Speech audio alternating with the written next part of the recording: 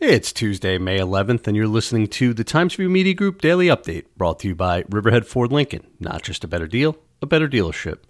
Riverhead Town will not be selling one-day or seasonal beach passes to non-residents this year, a practice it discontinued last year when the COVID-19 pandemic struck, according to Supervisor Yvette Aguiar. But the town board still must decide if it plans to issue beach passes to hotels and lodgings for use by their guests. A one-day non-resident pass had cost $35, according to Parks and Recreation Superintendent Ray Coyne, while the annual non-resident permit was $200. An 80-megawatt battery energy storage facility proposed in Greenport got the go-ahead during a town zoning board of appeals meeting last Thursday.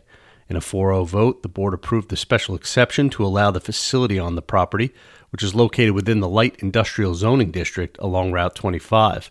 Plans for the energy storage facility were submitted by Savion, a Kansas City company that's seeking an interconnection to a nearby LIPA substation.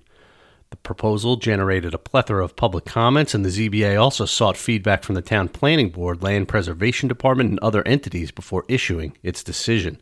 Residents and environmental groups raised concerns not about the use itself, which the applicants say will help strengthen the electric grid, but about the property's proximity to preserve land and wetlands. The Riverhead Central School District and Northwell Health have partnered to provide COVID-19 vaccinations to interested students age 16 or older and their families.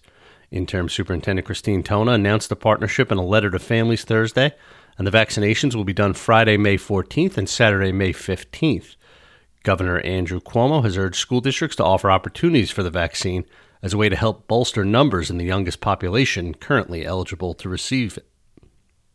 Expect sunny skies with a slight chance of showers later in the day and a high temperature of about 63 degrees today, according to the National Weather Service.